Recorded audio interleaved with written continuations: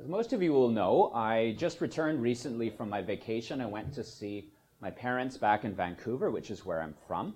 And so I spent the last 2 weeks with them. Partly I went there because it was their 50th anniversary. We went for a party, and I went with the expectation of relaxing and having a good time.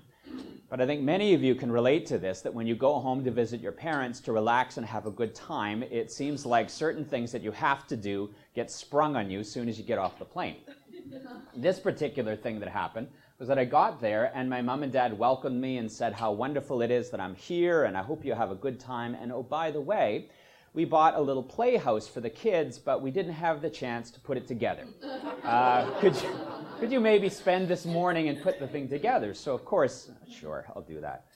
Well, morning stretches into afternoon and I'm not even a quarter of the way through. And even worse, as the early afternoon starts, I find that I followed these complicated instructions and was realizing that when I was building it, I must not have measured quite properly because the frame wasn't square. So even worse than me having to spend the time making this thing, I had to spend the time taking some of it down that I made to straighten it because otherwise everything else wouldn't fit together. And so I found myself taking a project that they said would take one morning and eventually took 3 days. So. However, I am awfully proud of it, and maybe I'll put it up on my Facebook or my Twitter feed just so I can brag a bit. Now, I tell you about this failure with the frame, not because I want you to revoke my man card and say this guy can't really build things well. I mention that frame and the crooked frame because it actually pertains today to St. Paul's letter to the Ephesians, which is our first reading. Sandy read for us just a few minutes ago from Ephesians chapter 2, starting at verse 11. And Christ is referred to here as the cornerstone and the apostles as the foundation of the church. St. Paul's writing to the Ephesians. He's writing largely to Gentiles, to people who had no real history with Israel, and explaining to them not simply about the reconciliation that happens between God and individuals. He talks about the reconciliation between God and groups and speaks between the reconciliation between groups and groups. This is a passage that speaks to us about how the church is founded on Christ's reconciling work, and also speaks to us about how the church is supposed to model that same reconciliation so that the world might see how God really works by looking at the church. I'd like to spend time today looking at those 2 points about how Christ's reconciling work is what is the established foundation of the church, and how it is through us following the teaching of the apostles, we as the church can model that reconciliation for the world. Now, I mentioned just briefly as I began that this is a letter that's written largely to Gentiles. And when you think about Ephesus is a city in what's now known as Turkey. And so Paul is writing to people who in that church are largely Gentiles. Gentiles are people who are not Jewish people. And so one of the key considerations that exists, the dividing line between Jews and Gentiles, is that Jews, even to this day, circumcise their little boys traditionally on the 8th day after their birth, whereas Gentiles don't. And so that's why Paul talks about the circumcised and the uncircumcised as a physical marker. But what's interesting about this passage is that for many of us, although we're aware of modern anti-Semitism, and so we can get a hint of how many divides there have been between Jews and non-Jews, if we look, in fact, at how the church came about, we often forget about what a remarkable thing it is that those who are uncircumcised, those who are Gentiles, were actually part of the church at all. Listen to what St. Paul says as he begins reading or speaking to these Ephesian people in verse 11. He reminds them that these are people he is speaking to. The people he's speaking to are non-Jews, and this is a remarkable fact. He says, "Remember that at one time you were Gentiles by birth, called the uncircumcision by those who were called the circumcision, a physical circumcision made in the flesh by human hands. Remember that you were at that time without Christ, being aliens from the commonwealth of Israel, and strangers to the covenants of promise, having no hope and without God in the world." Remember that Jesus himself was a Jew. Jesus' disciples were Jews. All of the first followers of Jesus were Jews. And how Paul himself is a Jew, and yet he's speaking to people who were Gentiles, saying that you are now part of the church, but don't forget what you used to be. If you think from a Jewish perspective, as you look at the Gentile world, I want you to imagine what it must have looked like to them as we see God speaking to the Gentile people, and how surprising it would have been. If you're a Jewish person Looking at the Gentile world, here's some of the things you would have seen that would have made you think that maybe God would not really be interested in having Gentiles in his church or allowing his Messiah to welcome them in. Gentiles, for example, were idolaters. Almost universally outside of Israel, what you would find was people who made idols out of stone and out of wood, something that violated clearly the commandments God gave to Israel. God spoke through Moses telling Israel that idolatry, worshiping a creature, was blasphemous. And here it is, every time a Jewish person would go into a non-Jewish area, even if you went into the home of a Gentile person, you'd find statues, you would find ways in which people incorporated idolatry into their everyday life. A Jewish person would look at this and be scandalized, not just for cultural reasons, but because it is scandalous that we worship a creation rather than our Creator. Do you know, one of the things, too, that we notice in the Gentile world is that the typical practices in the Gentile world, although, of course, there were many good and righteous Gentiles, the reality is that the daily life they lived in, things such as sexuality, were things that would have scandalized any Jewish people. In fact, we as modern people, looking at how pagan sexuality was lived out, can be easily scandalized as well. You know, one of the things that I used to really enjoy as a child was that I was introduced sort of in young adulthood, maybe in my mid-teens, to the literature of ancient Greece. I particularly loved reading the Odyssey. I remember getting that for Christmas and thinking what a fantastic story it is of how Odysseus leaves the Trojan War and makes his way back home. But I remember very distinctly reading something called the Anabasis, which is written by a man named Xenophon, hundreds of years before Christ. It was a rip-roaring story about how a Greek army had gone to work for the Persian king, or the Persian Empire, or somebody in the midst of a civil war. And so when they lost the battle, the Greeks needed to get back home. They made a deal with the Persians, and the Persians betrayed them. And so what did they do? They had to fight their way all the way back to Greece. A fantastic story, the kind of thing teenage boys love. But one of the things I remember reading and was shocked by is they would go through villages and they'd notice the pretty young boys there in the village and all take them as lovers. How shocking it is you read ancient Greek literature and realize that pederasty was not just a thing that we look at that and sort of say, what an aberration and terrible. It was absolutely mainstream. Even when you read more knowledgeable people like Plato, is to realize how attractive they found prepubescent boys. And you ask yourself, that's shocking. Shocking to us, it was shocking to Jewish people. And you look at this and how easy it was and must have been for them to say, these aren't just people who are led astray. I'm going to lump them all together and just say they're just the uncircumcised. The people who are clueless, the people who just don't get it, and the people who disgust me. St. Paul writes to these Ephesians and says, you are Gentiles, and you can easily see why Jewish people would think you've got no business being in the church whatsoever. So ask yourself an important question. Why are you here? Why are you here? Well, here's the answer, says St. Paul. It says, now in Christ Jesus, you who once were far off have been brought near by the blood of Christ. For he is our peace. In his flesh he has made both groups into one, that is Jew and Gentile, and has broken down the dividing wall that is the hostility between us. St. Paul, first of all, says, you know the reason why you're members of the church? You're members of the church because, unlike me, as a Jewish person who is revulsed by the things that I see and might be thinking you have no business in the church, God, although he was offended by Gentile practice, did not stop himself from loving the Gentiles and welcoming them into his church. And he did that, as he reminds us, at the cost of his own blood. Think about how Jesus' ministry was lived out. Jesus was not in a ministry of excluding and hating people because they were sinners. Instead, it was a ministry in which sinners repeatedly came to him because he offered them forgiveness. But what happened as a result? Jesus comes to those who reject God's way and they kill him. But that does not stop him from going to meet them. To love them at the cost of his own blood is in fact what has allowed the Gentiles to come into the church. St. Paul reminds them that the love of God was so deep that though you were living in ways that were far away from what God wanted you to live, he brought you into the church even at the cost of his own blood. How important it is that we look at this and realize that St. Paul is saying at the very center of why you were in the church and why you can mix with the Jewish people, the center of the church is Christ's ministry of loving people who may not seem worthy of love.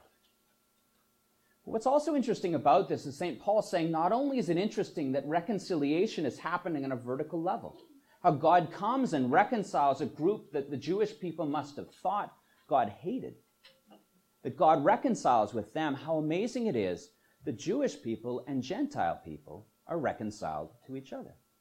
Not only is there a horizontal or a vertical dimension to Christ's reconciling work, there is a horizontal one that breaks down a dividing line. I mentioned how Paul uses that word, the uncircumcised, because that would have been an often way in which Jews spoke about Gentiles.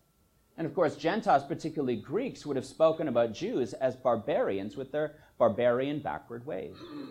There is a great history not simply because of people looking at Gentile ways and finding them objectionable, but in fact, the Jewish people at Jesus' day had a deep suspicion of Gentiles, particularly Greeks, because of the ways in which their history they had found themselves consistently at odds.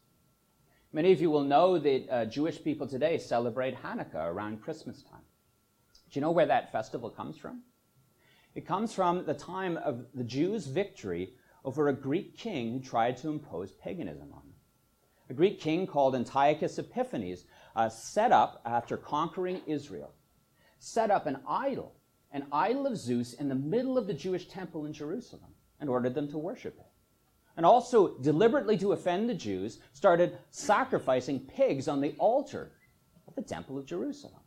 Forbid them to circumcise their children. Forbid them to teach them the ways of the Jews. Hanukkah celebrates how an uprising, sometimes known by the Maccabees, or a group of people, a family who started an uprising against the Greeks, how they were victorious over the Greeks and preserved Jewish ways and cleansed the temple. When you have that kind of history with Greek people, you can understand, I don't know if I really want to be around these kind of people. In many ways, it would have been almost as if Jewish leaders making peace with Nazis. But of course, we look too at the Gospels and realize how often it was that Gentiles who were of good will would have found Jewish people very difficult to get along with. Think about how Jesus speaks often to the Pharisees, who may have had ideals that they put forward, but in fact did not live out those ideals very well. Jesus upbraids the Pharisees, Jewish leaders, for saying, well, you speak very well and condemning adulterers and people in the pagan world who commit adultery, but don't you lust after all the women in your life in your own heart? Don't you use your power to corrupt others? And don't you condemn sinners and instead of trying to bring them closer and to change their hearts? How easy it was for both groups to be suspicious of one another. And what do we find mostly symbolized, or the greatest symbol of this, is the way that the temple operated. We know the historian Josephus tells us that in between the temple, or in the middle of the temple, there was a wall. In the outer rim of the temple, Gentiles could come into the court of the Gentiles, but there was a wall, and they could not go beyond them unless they were Jewish. And Josephus tells us that there was a sign there saying, anyone who is not a Jew who enters through here will be responsible for their own death. The penalty of death, the dividing wall between Jew and Gentile, was a physical wall in the temple, the place where God's presence dwelled most mightily. Gentiles were not permitted to come. And how amazing it is, St. Paul says, that through the power of Christ, the revulsion that existed mutually between these two groups was put aside. How interesting it is that when Paul speaks about the unity of the church, he talks not simply that we should join hands and say kumbaya and our differences aren't large. Instead, he says our differences are massive. But look at the great power of Christ, that he can take two very different groups and bring them together into one. You Jews and you Gentiles worshiping in the same place, eating the same food, sharing the same body and blood of Christ, and hearing the same word. You who are so broken and irreconcilable, now calling each other brothers and sisters in Christ. The foundation of the church is the reconciling work that Christ does between us and God, and the reconciling work that Christ does between us and other people. Now, I mentioned that the foundation of the church, we're told, the cornerstone, holding all things together, is Christ's work, and us following the church, following the way of the apostles, is in fact the second point I wanted to make. The second point is that this reconciling work of Christ, this way in which Christ brings people to God and brings people to each other, is one of the greatest witnesses the church can have to a world that is broken down and in so many ways seems irreconcilable. Listen to how St. Paul talks about the church when he speaks about it and what Christ has done. He says, "Then you who are no longer strangers and aliens, but you who are citizens with the saints, and also members of the household of God, built upon the foundation of the apostles and prophets, with Christ Jesus himself as the cornerstone. In him the whole structure is joined together and grows into a holy temple in the Lord, in whom you also are built together spiritually into a dwelling place for God. St. Paul is making an allusion or this comparison between the physical temple and you as physical bodies gathered together in the church, not in a physical building, but spread throughout the world as congregations of Jew and Gentile joined together. Compare the dividing wall and the temple where God's presence was visibly and most remarkably present. Look at you, because you are now the place where God's presence is most hardly felt. We, you and me, as modern Christians throughout the world, are now the temple where God dwells and is intended to show the world what God's presence looks like. And God's presence looks like a reconciled presence. That's so very important, I think, for us, because many of the times when we look around at this world, it is not hard for us to look at how completely divided the world seems today. Look no further than south of our border to think about what divisions really exist. Every time I look at the news, every time I look at social media, I think all is lost. I mean, don't you? It seems impossible to see humanity in another person, let alone to acknowledge another person might be right. The way we speak to each other with unbelievable contempt. It's incredible today. And it's shocking. But of course, we see this even in everyday life. How easy is it for us to dismiss other people or to find ourselves contemptuous of people who are different than us? You know, so many times we find in this world, sadly, the great problem is not that people have stopped believing in God. In fact, polls tell us that people still do. That people have given up on each other. In fact, one of the things that I think is the most difficult thing about the church growing is not convincing people that there is a God out there. It's convincing people that it's worth sitting in the pew next to somebody who may I object to. How difficult it is for me to bind myself to another person and say, why should I spend time with you when you may offend me? You may make things difficult for me. You may criticize me. You may find ways in which you hurt me. Why should I even bother? A person like that is not somebody I want in my life, so why should I be part of the church? For myself, one of the greatest challenges I've found lately in the church is becoming more and more aware of course, the legacy of the church and its history with Indigenous people. Of course, this is more obvious to us often in June, where we celebrate Indigenous Peoples' Day around the summer solstice, June 21st. And one of the things I found particularly difficult is me going to times where the diocese or other groups puts on seminars or puts on information days that tells us about some of the history with First Nations peoples. And frankly, it's shocking. I remember Irene, one of the members of our own congregation, when I went to a day that was put on by the diocese a couple of months ago, telling us about how when she went to a reunion about a residential school she went to, was meeting some of the friends she went to it with. She was shocked to realize that many of them were telling them her stories that she didn't even know was going on. Stories of how clergy she looked up to and respected in the church had actually abused her friends with impunity. Or you look at ways in which people were forbidden from using their native languages. You look at all of those sorts of things, and you look at this, and I can understand the anger that many First Nations people, Métis and Inuit people have towards the church today.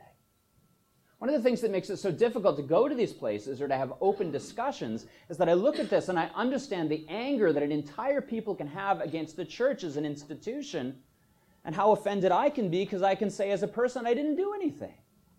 I didn't support residential schools. The last one closed before I was even aware that residential schools existed. And I mean, I'm sure I've got prejudices like everybody else, but I don't ever remember using a racial slur against an Indigenous person. I look at that and say, it's not fair for you to say these sorts of things to me. How easy is it for us to be two groups like Jews and Gentiles who circle at each other and say, look, I've got lots of history with you and your people, and I don't want to associate with your kind. Do you know some of the most powerful stories I've ever heard of the church and of Christ's work is the stories I hear when we gather here on First Nations Sunday.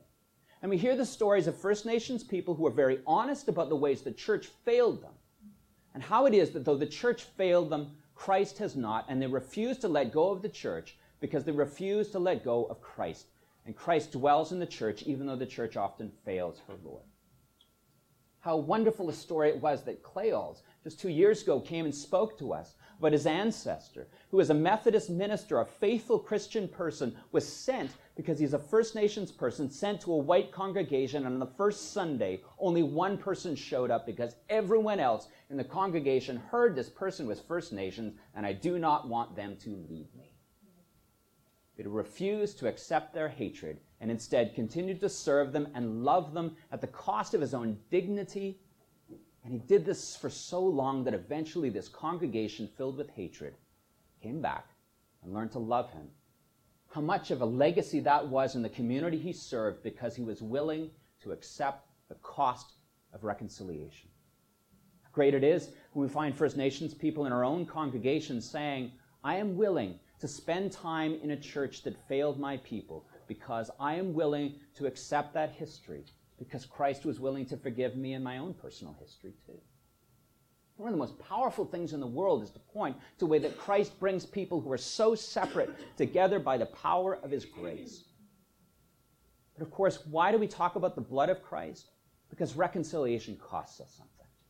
Why do we hold a cross on the wall? Why is it so pervasive a symbol of Christian life and faith? It is a pervasive symbol because it says the reconciliation costs us something, but it's worth it. For you, you may not have contact with First Nations people on a regular basis. You may be asking yourself, well, what do I reconcile with? How easy is it for us to point and say, well, somebody else should do the business of reconciling? That's not what this gospel says. It says through the power of Christ, you are capable of reconciling even with people who do not love or respect you. How wonderful it is that St. Paul did the very same thing. He's writing to the Ephesians, and if you know from the book of Acts, when he visited Ephesus, the town threw a riot, dragged him into the center square, beat him, and kicked him out of town. And yet what does St. Paul still do? He writes to the church in Ephesus expressing his love for them. People like Paul bore the marks of Christ's suffering in his own body because he was willing to do anything to show the world what the love of Christ looked like. You want our church to grow? You want people's opinion of the church to change? Then start by reconciling with the people you see in your life that you cannot easily reconcile with. Let the grace of God tamp down all of those sorts of objections you may have. And let the grace of Christ help you reconcile with the people around you. Find the neighbor who's not easy to love. Reconcile with the brother who has hurt you.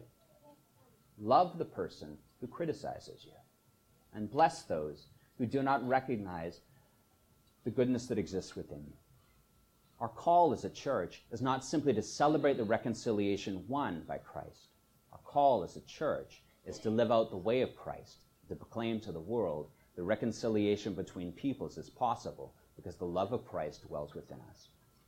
Let that be our mission today, to reconcile and love those who are not easy to love. And by doing that, let us show the world what God's love is really like.